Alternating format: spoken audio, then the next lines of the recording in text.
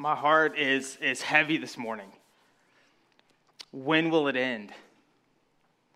When will it end the oppression? When will it end the addiction? When will it end the lies? When will it end the disunity? When will it end the cheating? When will it end the terrorism? When will it end the hunger? When will it end the hate? When will it end the natural disaster? When will it end the pride? When will it end the sickness? When will it end the depression, the anxiety? When will it end the betrayal? How long? How long? Why? These are questions that all of us are wrestling with. How long? My heart is heavy. Why is it even happening?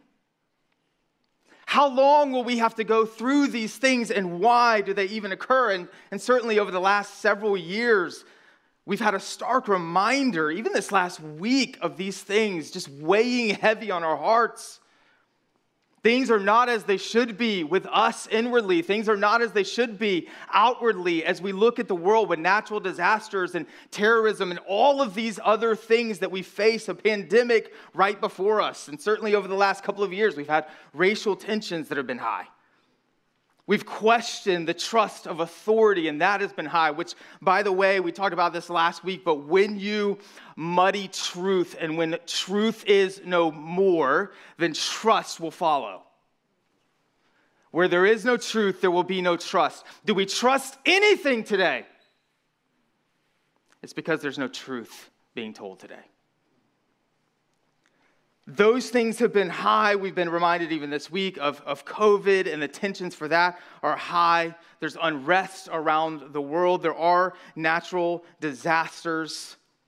And let me just say, it's weighed heavily on me this week with many different conversations about COVID, the pandemic, and everything that's happening, and just the fact that it's ramping back up and not winding down.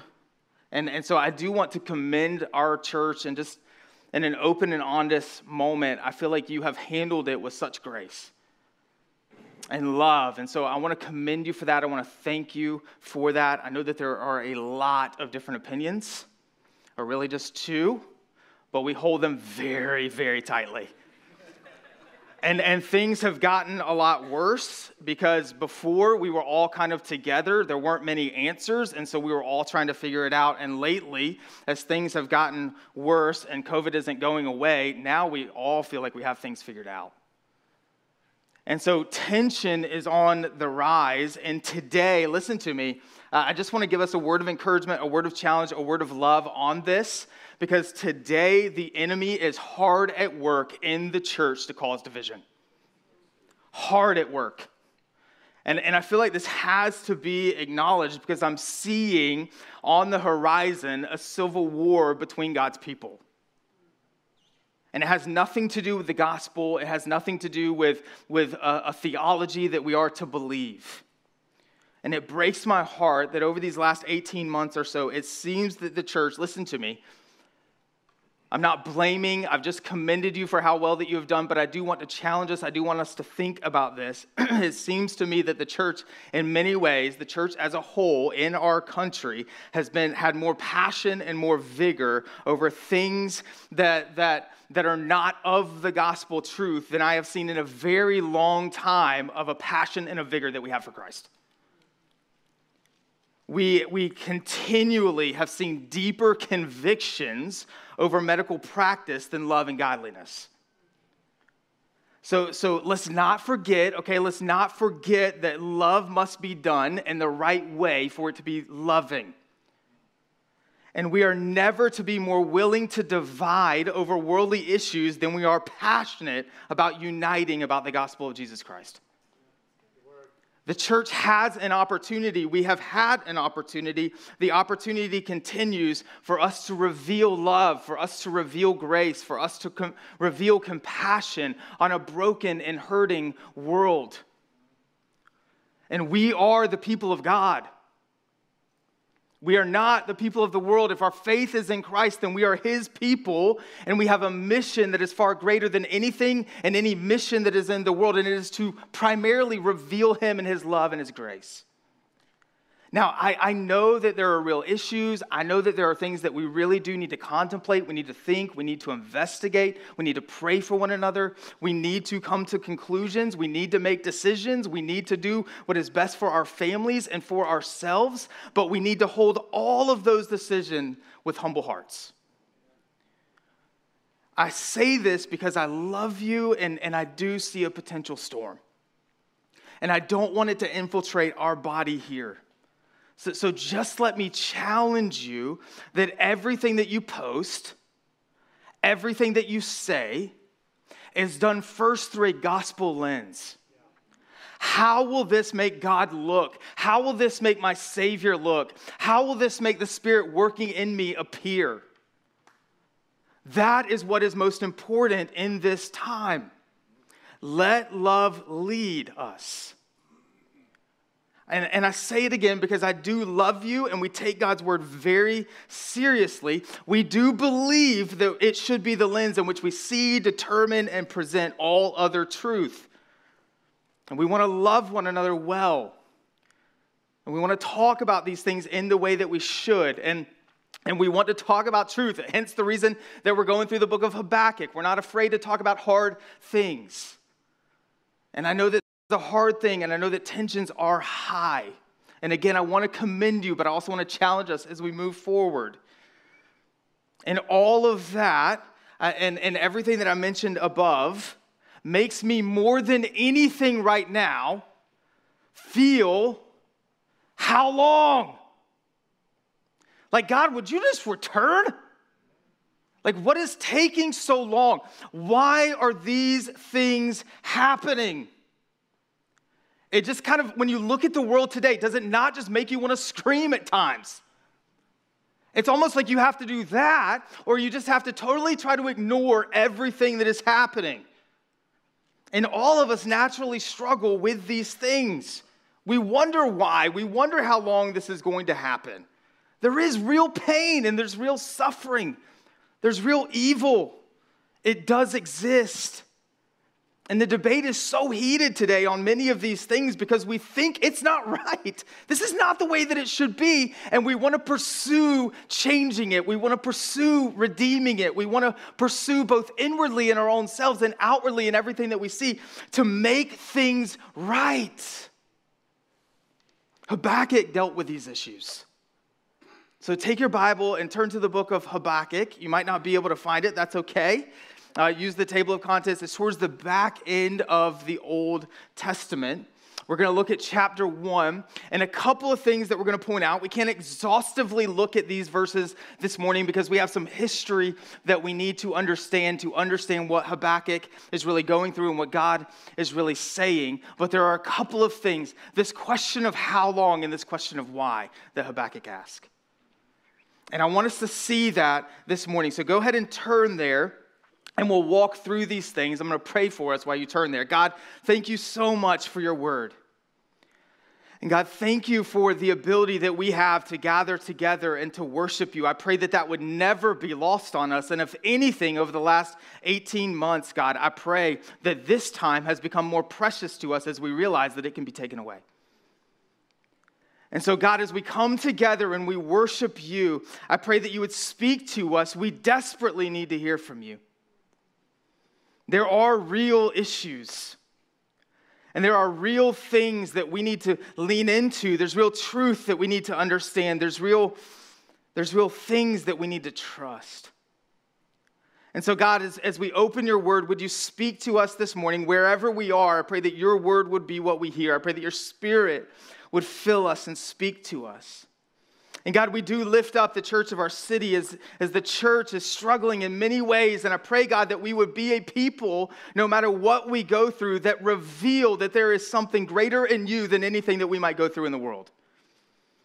Would you use this time to reveal that your gospel is best, that you are to be put all of our faith in, that you are the one that we can trust over all other things, that you are where our joy and satisfaction are and not in the circumstances of the world. And God, would you be with those in Afghanistan? Would you be with those in Haiti?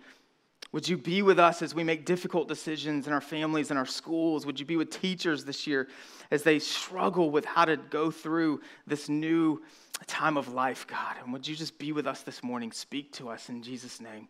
Amen. As we get into the book of Habakkuk, the year is right around 610 BC. And we don't know much about Habakkuk at all. In fact, we don't even know how to say his name. And you might have struggled with that as you looked at that and you tried to read that name. I've had probably a handful of people this week call me or text me, say they're excited for this. And if they've called me, they've tried to say the name. And it's been comical. But the truth is, you can say it in any way you want to because it's an Akkadian borrowed loan word. It doesn't exist anymore in spoken language. And so we have no idea how to say it. Habakkuk sounds the best to me, so that's what I use. But if you want to say something different, that's totally fine. Just don't let anybody tell you that they have it right. Because if they do, they know less than they think they do. We don't know much about him, but we do know that he was a prophet in the Old Testament. And in the Old Testament, you had kings in the people of God, and they would rule over the people. They were to point to God and lead the people in worship of God. And then you had priests, and they were to guide spiritually the Israelite people, the people of God. And then you had prophets. And prophets would kind of appear out of the woods somewhere, and they would say really weird and hard to understand things when the people of God weren't living in the covenant that God had with them. God continually gave warnings to his people because his people, the Israelites, were chosen by him to reveal to the rest of the nations in a broken world that were worshiping other gods and seeking other satisfactions and putting their faith and trust in other things, what it was like to worship the one true God. They were to reveal God and his kingdom and his glory. And they continually struggled with that. And so God continued to warn them of what would happen and what he would need to do with them to fulfill his plan if they did not do what he had called them to do. And they continue to fall away. And then he continues to send prophet after prophet after prophet to warn them, to call them to repentance, to call them back to what they were created to do, what they're called to do.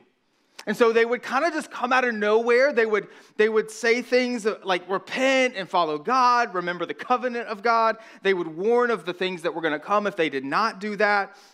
And time again, prophets would be sent to the people of God. God was so patient. When you read the Old Testament, and we'll talk a little bit about wrath in a few moments, but when you read the Old Testament, we usually see the wrath of God, but what we need to see is the patience of God. There is justice, but his grace is so magnificent. His patience with them is unbelievable. His patience with us is unbelievable. And so here, Habakkuk, he faces a similar situation as we do today. I think this is so applicable to us. Because though times have changed, the hearts of men and women have not. We struggle with the same things. We deal with the same issues, and we have the same truths we need to turn to. And so without taking too much time this morning, we do need to know. All right, so let's go all the way back to the beginning. I'm going to fly through it really quickly, but we do need to know a couple of things. Most of us will understand this first part, and because we've heard this so many times before, even if you have not grown up in church. The Bible begins with God, who is complete and completely good. That's where Scripture begins. He has all things within himself. He needs nothing to be complete, to understand love, to understand relationship, to understand community, to understand perfection. He needs nothing. He is all of those things within himself. He is complete and he is good, which is why foundationally we can actually be saved by grace. But he is all within himself. He is complete within himself. He creates humanity then for his glory, and he creates us in his image. And so there's a image in us of God. There's a goodness in us of God. There's a morality or a moral code, if you will, in us because we were created in the image of the one who is good, of the one who is complete.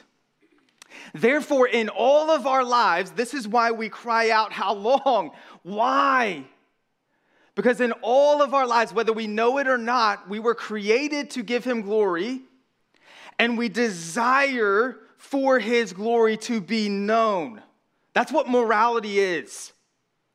It is pointing to the good. It's pointing to God. It's pointing to what is complete. And every time we want something to be right or to be redeemed or notice that it is wrong, it is reflecting the image of God in us. It's reflecting the reality that we were created to have communion with him. And in community with him, we desire to give him glory in all things.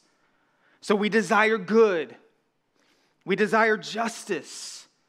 We desire what is pure and what is holy. It's why we ask these questions that we began our time with together. And in the beginning, we naturally glorified him when we were created in his image. We had perfect community with him. And therefore, we related to each other in the way that we were created to perfectly. And therefore, we also related to the creation in the way that we were created to. And creation related to God in the way that it was created to. Everything was rightly related to God and giving him glory in everything. So there was no evil, there was no suffering, there was no pain.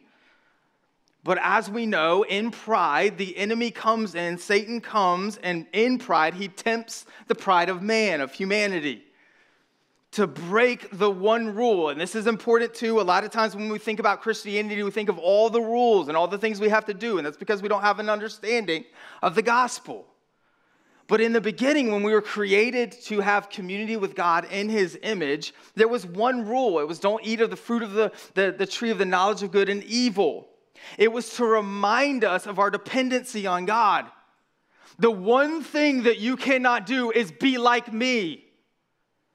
You're to give me glory. You are to appreciate me. You are to have joy in me, satisfaction in me, and that is what you were created to have. And so do not do that. It would take that away. You would rebel. And the temptation in pride was to say, because there is a God, I don't need to worship him, but I need to be like him. Maybe I can be him. Maybe he is keeping something from me. That was the temptation. And so the first man and woman fell into that temptation of pride, desiring to be their own gods. And immediately, all things shifted. Their sin separated them from a God who was pure and holy and perfect. Justice now demanded that they not be in perfect community with him any longer. Love demanded that they not be in perfect community with him any longer. And suddenly, though they were naked and unashamed, they were completely known and completely loved. Now they find themselves naked and ashamed of all that they have done. They immediately begin blaming. They immediately have greed and lust and envy and war. It doesn't take very long for the first murder to occur because now there's a discontentment and need in humanity's heart. I don't have what I was created for. I'm discontent. I need something I don't have, so I've got to pursue it. I've got to gain it. I've got to use to get it. And God did not immediately in his grace just destroy all that he had created, though that would have been just. But in his grace, he makes a promise that he will send a Savior. He makes a promise that he will bring us back into community with him. But in sin, we were affected. All of the earth was affected as well. We get natural disasters. We have an environmental brokenness. Our bodies are broken. We have sickness. But see, this is where evil and suffering originate. And as I said, though God in his grace did not destroy humanity, in his holiness and justice, for the love of what is good, man was separated from him. Now he displays grace. He gives us life. He still allows in the Old Testament humanity to know him. He chooses a people that the Messiah will come from. His grace upon grace upon grace is displayed all throughout the Old Testament. But we're continually reminded that every step that we take away or from God is a step that we will regret. It's a step in the direction that we do not desire to be and we were not created to live in. And because of this sin entering into the world, best I can tell through the reading of Scripture, there are 9 different types of suffering today. 9 different types of suffering. Let me quickly go through these. There's Adamic suffering. This is suffering brought on by the fact that we are human, and Adam, the first man, sinned against God. And so we suffer because we are born into sin and into a sinful world. There's demonic suffering. This is spiritual warfare. There's victim suffering. You did nothing, but something was done to you. There's collective suffering. This would be a good example. A good example of that would be like 9/11, where something happens and collectively as a people, we suffer over it together. There's disciplinary suffering. It's a correction from God. It's Him calling us back. It's Him pointing to the fact that we need to depend on Him and find life in Him. That's what we see in Habakkuk chapter 1. There's persecution suffering. We suffer because we love Jesus and people oppose Him.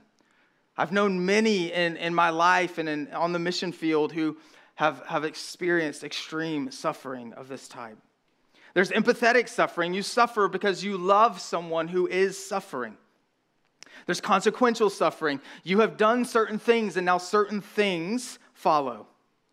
And there's chosen suffering. Chosen suffering is that you choose to sacrifice for something or for someone that causes suffering in your life. And all of these, listen to me, all of these are a testimonial suffering. They reveal something of who we are and what we put our faith in and what we find life in and what we trust for joy and satisfaction and contentment, what we pursue to make all things right, or salvation or redemption.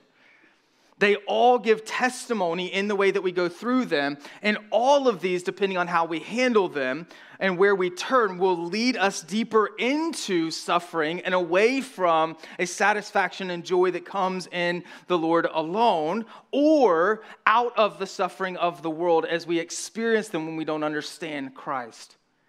We don't place our faith and trust in Him.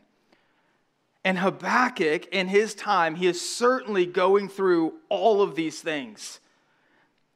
And the backstory here is that God had made a promise to send the Messiah. As we said, He made a covenant with His people, the Israelites, that the Messiah would come, that He would bring salvation to those who have placed their faith in Him, that all would be made right in the end. That one day Jesus will return, and all things will be made new, and all suffering and all evil and all tears will be wiped away. That justice will be known. He makes this promise, but as I said, the people continually fall away from Him. They don't reveal who they are in Him. And though God is extremely patient, He does send these prophets to warn them to repent. And typically you would get one prophet, but in Habakkuk's time, there's 4 prophets that are coming to the Israelite people. If you get one prophet, you better repent. If you get 4, something's really going on. And so we have Habakkuk, Jeremiah, Nahum, and Zephaniah, all to the Israelite people in this time. And the backstory is that the Israelites have had a series of bad kings who have made bad decisions. They've worshiped the bad, wrong things, and they've led the people in this direction. The kingdom has actually been split. The Israelite kingdom, the Israelite people have been split into 2 kingdoms, the north and the south. You had Israel to the north and you have Judah to the south. Now, Israel had just gone off the rails earlier, and even though Judah had been doing things and worshiping gods that they should not have been worshiping, Israel was actually taken into captivity before Judah, but Judah is quickly following. They had a king, King Manasseh. You can read about him and all of this in the book of 2 Kings. He actually introduces Canaanite and Assyrian gods into the faith and into Judean worship. This included child sacrifice to the Ammonite god of Moloch, and King Manasseh actually sacrificed one of his sons to King Moloch. He died in 641 BC. Amon took over. He rules for just a couple of years, but he was no better religiously or politically for the people in pointing them to God. And I think what makes it even more frustrating, as we'll see for Habakkuk, is that there was a glimmer, there was a hope. Because after these kings, you had King Josiah. He passed away just a couple of years before Habakkuk is writing this book. And it seemed that during Josiah's reign, everything was kind of trending in the right direction. The people were worshiping God. Josiah took over as king when he was 8 years old. Now just let that sink in. That is absolutely insane. I have an 8-year-old, and if she were to rule this country, it would be the most loving and compassionate country for like 2 days. And then we would be no more, right? So he takes over when he is 8 years old. He has some good advisors, though. There's a high priest there that is good. And during that time, Jeremiah is calling the people to repentance, and Josiah decides he's going to listen. He's going to clean everything up. He's going to clean up the temple. He's going to call the people back to God. And so they're cleaning up the temple, and they find a scroll, the high priest and Josiah. And they unroll the scroll, and it ends up being the Torah, the first 5 books of the Bible. And they read it together. And Scripture says that they read it and they begin to weep. This is how far they had gone from God. They find a book and they think to themselves, what is this? This is the people of God who have no idea what Scripture is, who have no idea what God has said to them, and they find it, and they read the law, and they read the promises of the Messiah. They read what the Israelite people are called to do. They understand their identity, and it's rediscovered. Their passion for God is rediscovered. Truth is beginning to be taught and sought by the Israelite people. But it's unbelievable to me that they find the Torah, the first 5 books of the Bible, they begin to read, and they are so drawn in by the truth of God's word that they had for so long walked away from, that they begin to weep and understand who they actually are. Man, may the church of our nation rediscover the word of God.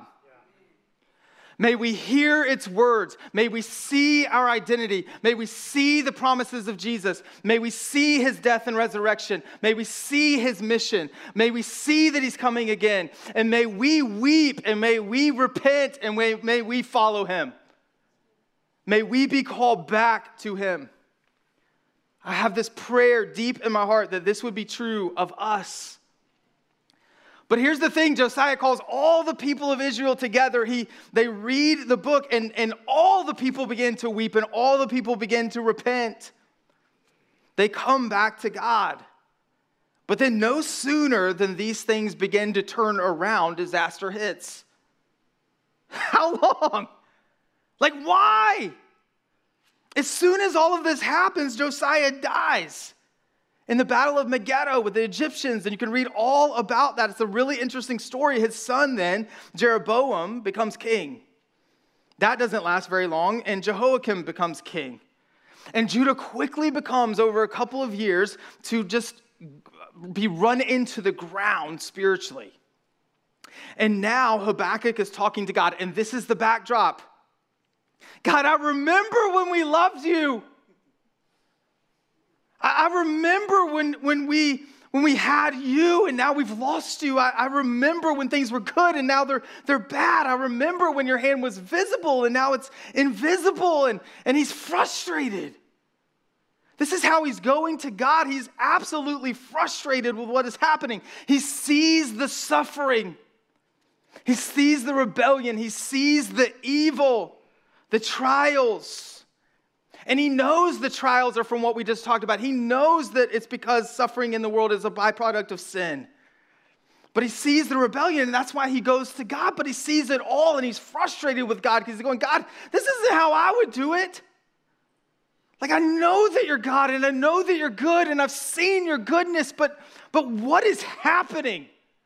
How long will you allow your people to walk away from you? Why would you allow them to walk away from you? And Habakkuk is a really interesting and unique prophet because instead of speaking to the people of God on behalf of God, he speaks to God on behalf of the people.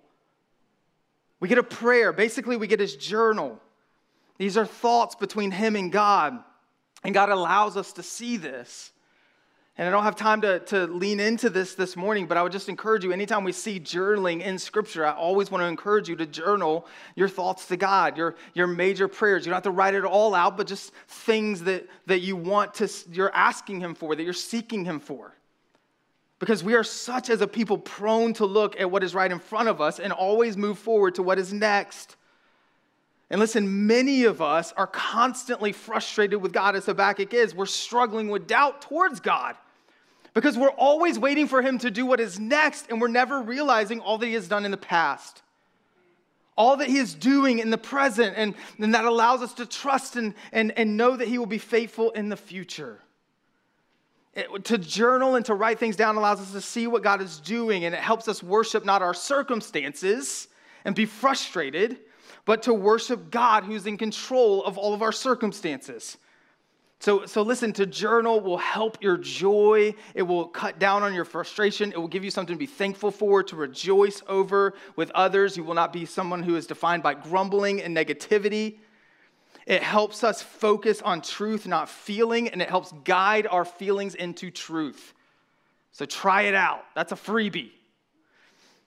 And what we see here is that Habakkuk is a man that does know God. He does love God. He wants to be faithful to God, but he's running to God and he's going, I don't understand. And I'm frustrated. And what we see in this book is that he goes to God twice and God answers him twice. Man, the grace of God to answer someone who is completely frustrated with him without reason. And he kind of opens the curtain and lets Habakkuk see a little bit of his ultimate plan that's way better than Habakkuk's 5-year plan. But he's going to let him see a few things. And then in chapter 3, what we see is Habakkuk essentially begins to worship God. He grabs a guitar and he starts singing a worship song about how he trusts God. I understand a few things of what I don't understand. And so I understand that my faith and my trust needs to be in Him. And that's my prayer for each of us as we build on this book over the next 4 weeks. So quickly with me, look what he says. There's just a couple of things we need to pull out of this with this understanding and this backstory. In the first verse, he says, the oracle that Habakkuk the prophet saw. And oracle is like a vision. It literally means burden. So he has this vision from God that puts a burden on him. And it's not when you get a vision from God or an understanding from God or God speaks to you that you have this burden that weighs you down or oppresses you. A vision or a burden from God is like a fire in you that has to get out. It's something that you're passionate about. This is what the gospel does to us. When we understand grace and the gospel, there's a burden on us. There's a passion in us. There's a fire that needs to get out. This is what the mission of God is given for, that we are to go out and make disciples of all nations. It's the burden. It's the fire. Habakkuk has that given to him by God. And then a lot of times when we see kind of books of the Bible begin, even when we see like letters from Paul, which we just went through in the book of Philippians, we see the letter kind of starts with an intro, not Habakkuk. When we see Paul, he's always kind of like, even when he has to say hard things, he's like, hey, Apostle Paul here. Like, I love you guys. I've got a couple of encouraging things, a couple of hard things. I wrote a couple of prayers for you. I put a couple of hymns in here that you're familiar with. And I really care for you guys. Here we go. That's how Paul generally starts his letters. That's not what Habakkuk does. He doesn't give any introduction at all. That's why we have to see all of these things before we get to the book so we know what's going on at all. He's just distraught. So maybe you're like this sometimes in your life. When you go to God and sometimes you pray, dear God, thank you so much for all that you are and all that you are doing and all that you have done. And you really kind of have this introduction to your request. And then sometimes you just go to God in being distraught. You see everything that's happening in your life and everything around you. And your first thing that you say to God, the first thing that comes out of your mouth, like Habakkuk, is just, what is happening? Like, what is going on? I don't understand. And all he can get out is just, And that can happen in 2 different ways. It can happen in an ungodly way and a godly way. There are 2 ways that can be ungodly, and what I think we see here is an example to us of a godly way to go to God and who to trust and where to put our faith when things are very difficult and we have zero understanding. But there are two ways to do that in an ungodly way. It happens in an ungodly way when we're going to God with this, look at everything. I don't understand. You must not be good. You must not even be there. I don't know where you are. I don't know what you're doing. I don't think I can trust you. So maybe you don't even exist. That's the first ungodly way that will not lead you to where you need to trust and put your faith. The second is just to ignore everything around you that's going on, to just drown yourself in social media and drown yourself in Netflix and all the entertainments of the world so that you never have to think about the fact that there is injustice. That's an ungodly thing because we are called as the people of God to bring justice where there's injustice, to bring redemption in the gospel where the gospel is not known. So we should be a people who see what's happening because of sin and brokenness and go, I've got to do something. And if I was in control, this is what I would do. And God, I don't know what you're doing, so I'm coming to you with my frustration, but like Habakkuk, I'm seeking you because you're the only one that has answers. So I'm frustrated, but I have nowhere else to go. You are true. You are God. You've revealed yourself in the past. You have saved me out of darkness. And I want righteousness, and I want justice, and I want good. And I want salvation, and I want redemption in all this chaos. God, I know that you're good. And I want your kingdom come on earth as it is in heaven. I want lostness to decrease. I want sorrows to be turned into joy. I want a greater good to live for in our world than our circumstances. But I want the great God that you are to restore our circumstances. See, this is a righteous angst from Habakkuk. He sees the world is celebrating things that they should be mourning. And he goes to God to say, why are you intervening? You're the only one that can do anything. Where are you?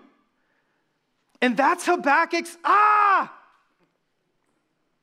Lord, how long I cry for help and you will not hear.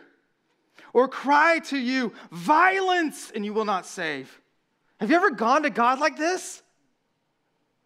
Has the world frustrated you where you've just gone to God and you don't know what to say but to complain, but you know you have to go to God? And you will not save. Why do you make me see iniquity? Why do you idly look at wrong? Destruction and violence are before me. Strife and contention arise. So the law is paralyzed, and justice never goes forth. For wicked surround the righteous, so justice goes forth perverted. He's going, there's no freedom.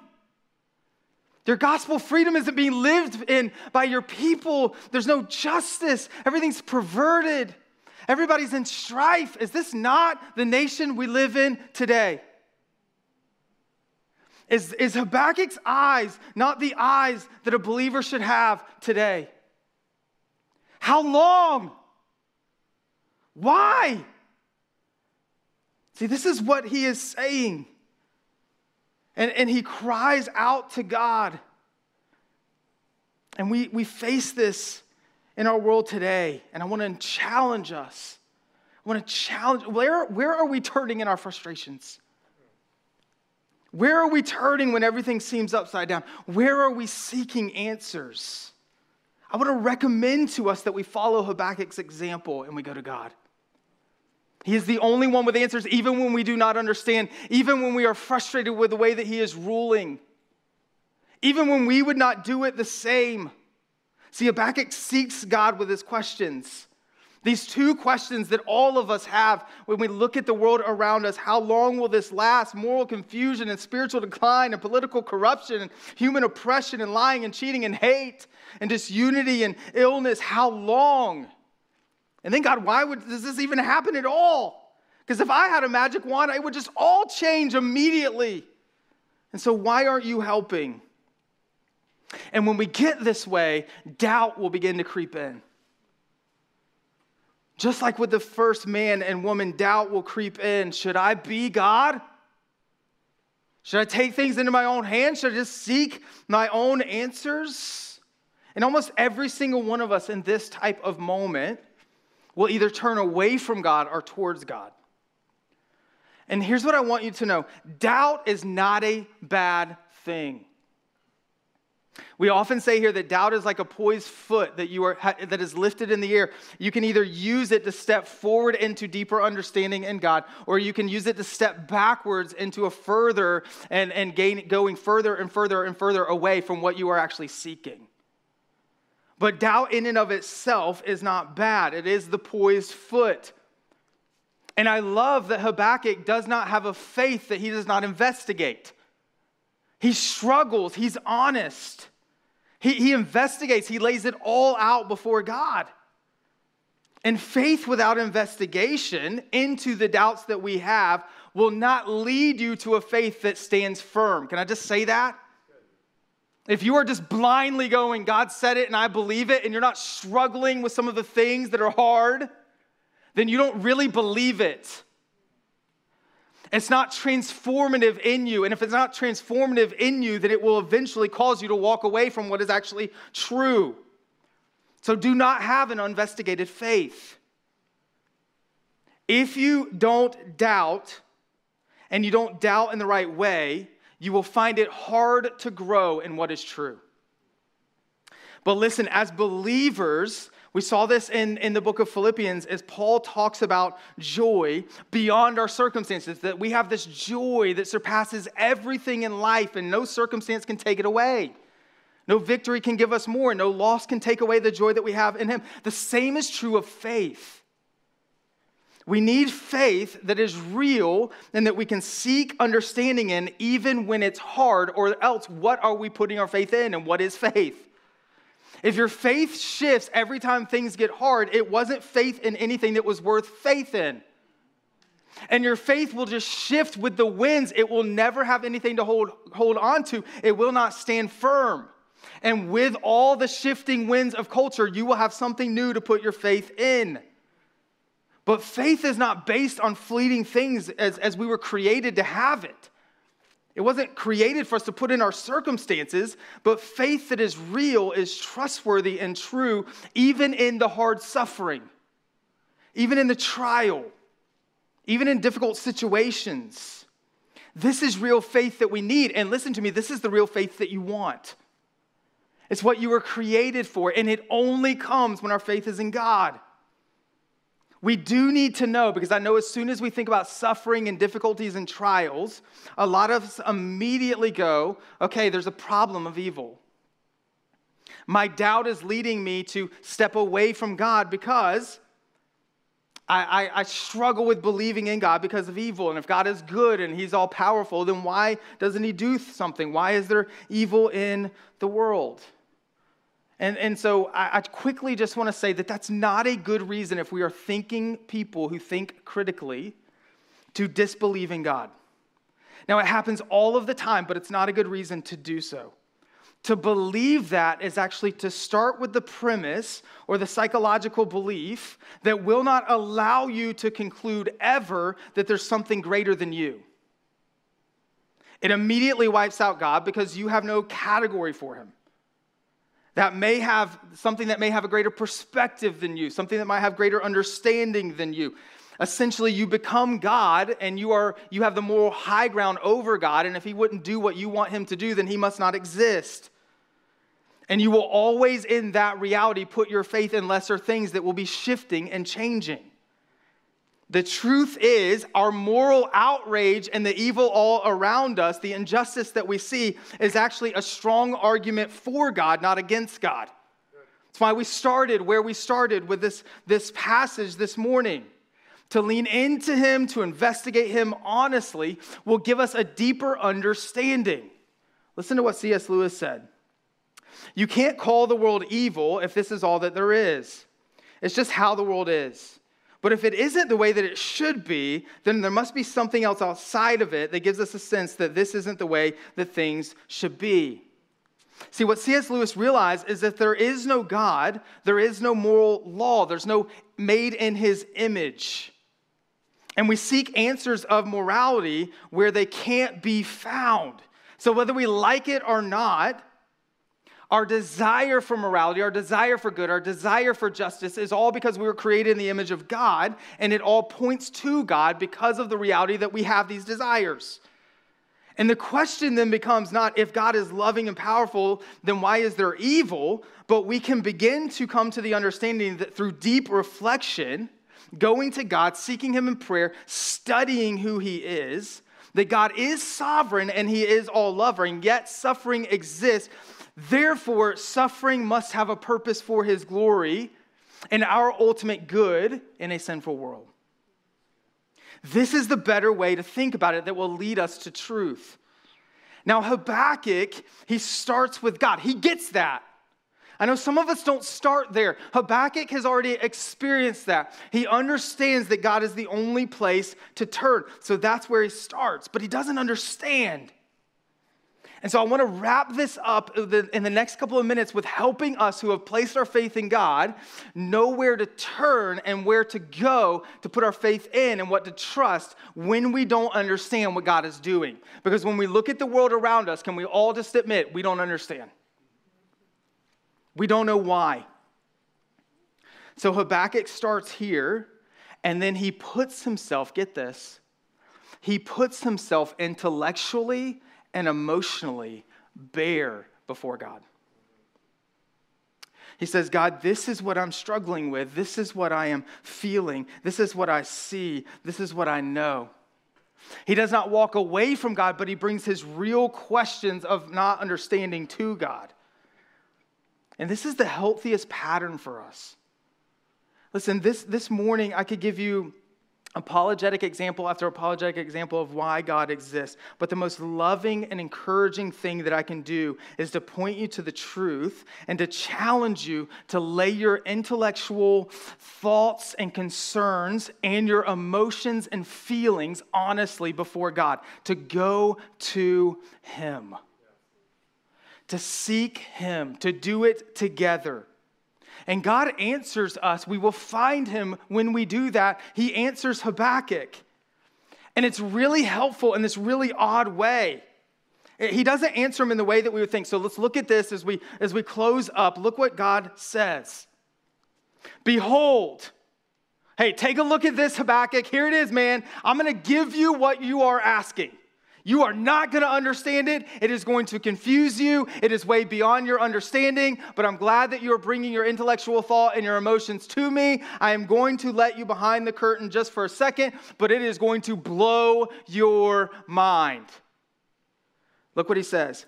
Look among the nations and see the wonder and be astounded, for I am doing a work in your days that you would not believe if I told you. Now, we typically take that and go, yeah, let's give that to the youth group, and let's say, hey, God's going to do something in your generation that if we told you, you would not even believe. Go do it. I had a youth pastor one time who did this. This was on our t-shirts, this verse, and all I could think was to go up to him and ask, have you ever read verse 6? Because I don't know if this is what we want. And I don't know if we're understanding this the way that we should. Because God says, I'm not idle. I am always at work. I am always answering your prayers. Sometimes it is beyond us. Sometimes we don't understand. Sometimes we wouldn't understand it even if we were told. Here's how he says he's going to answer their prayer. The Babylonians, the Chaldeans, the Babylonians, are going to come and take you into captivity. That's how I'm going to answer your prayer. That's how I'm going to bring about. Habakkuk says, I know you're not going to kill us all. I know the promises of God. I know the Messiah is coming through your people. So I know that you're going to protect us. And then God answers with, I'm going to let you go into captivity for a little bit. And Habakkuk goes, what? I don't understand. And God's like, yeah, I told you wouldn't. Habakkuk doesn't get it at all. He goes, I know you're not going to kill us. You're bringing salvation through your people, but you're going to allow us to rebel and take us into exile? So listen, he can't see what God is doing. He doesn't understand when God opens up the curtain.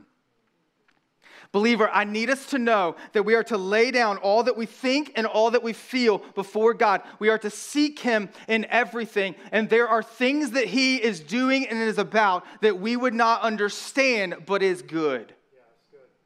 He is always working. And he is always good. And he is always bringing about his ultimate plan. Now, all that he can see is his time and his struggles and his problem and his health and his current events. But God saw what he was going to bring about, truth to all people through the Messiah that would place their faith in him. And he is going to teach his people, even through exile, we read in the book of Jeremiah, to follow God, to love God, to be about his plan, to be about his mission. Habakkuk desperately wants everything that God is doing, but God's just not doing it the way Habakkuk wants because there's a bigger plan that's happening. We know the story. We can read it through the Old Testament. We can look back and see that during the Babylonian exile, the people of God would not have repented and come to God if it were not that they were in exile. The Israelite people wouldn't have turned to him. They would have not spread throughout all the nations like God had called them to reveal God to all people. Now, God did free them under King Nebuchadnezzar so that people like Ezra and Nehemiah could go back and rebuild the city of Israel and rebuild the temple so that they could worship God in a central location. But many stayed behind, like Esther and Nehemiah. They stayed in Babylon, and that empire was later taken over by the Persians. And they end up saving all of the Israelite people for a mistake, listen to me, that the Israelites made for not obeying God before Habakkuk was even born. So not only is God saying, Habakkuk, there is a plan that you would not understand in your future for what I am doing for all of eternity because my plan is eternal, but I'm also going to fix things that happened before you were even born that you don't even know about. All of this is coming together because my plan is so much bigger. And so Esther and Nehemiah end up saving God's people in Persia. And because of God's people being spread out all over the world, they end up putting synagogues all over in every nation. When the Greeks took over, they brought a common language to all the people. And then when the Romans came in and took over, they built the Roman roads. And during the Pax Romana, you could travel in peace.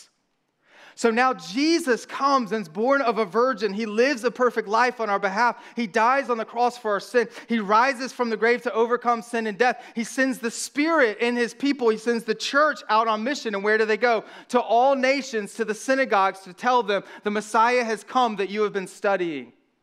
There's a common language for them to be able to express the gospel truth that people might receive. There are roads for them to travel, and the gospel explodes. Habakkuk gets what he wants. His frustration is, God, we're your people. What are you doing? And God goes, I'm doing something bigger than you can understand. I'm bringing about all that you want. Do you think Habakkuk saw that? No. Do you think that you see all that God is doing in you and through you and around you? No. Now, that doesn't mean that we don't seek justice where it is not. It doesn't mean that we don't try to bring the gospel everywhere that it is not. But God is doing something. He is redeeming everything that's broken. He is bringing salvation in darkness. Now, Habakkuk, he doesn't fully get it yet, and maybe some of us are going, all right, all of that sounds good, but I don't know. And Habakkuk's there too. That's why in the last verses 12 through 17, he turns to a different question. God, okay, you said how long? I said how long, and you answered. I said why, and you answered. But why then are you going to use the bad Babylonians to teach us who are better than them a lesson? And God's going to answer that next week. See, he's continuing to move forward, but he's continuing to lean into God. It says in chapter 2, verse 1, I'm going to turn to the right place. I don't understand, but I'm going to stand on the watchtower. I'm going to wait for understanding from the Lord. I'm going to seek answers in the right place. I'm going to seek to deepen my faith in the right thing. I'm going to trust in the right God. I'm going to wait on the right Lord. Listen to me this morning. In the midst of sin and brokenness and a chaotic world, what do?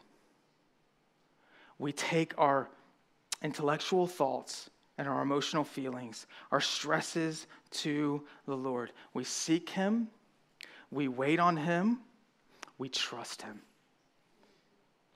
And when we see all that we see, it should not lead us to despair or disgust, but it should lead us into trusting the one who is in control.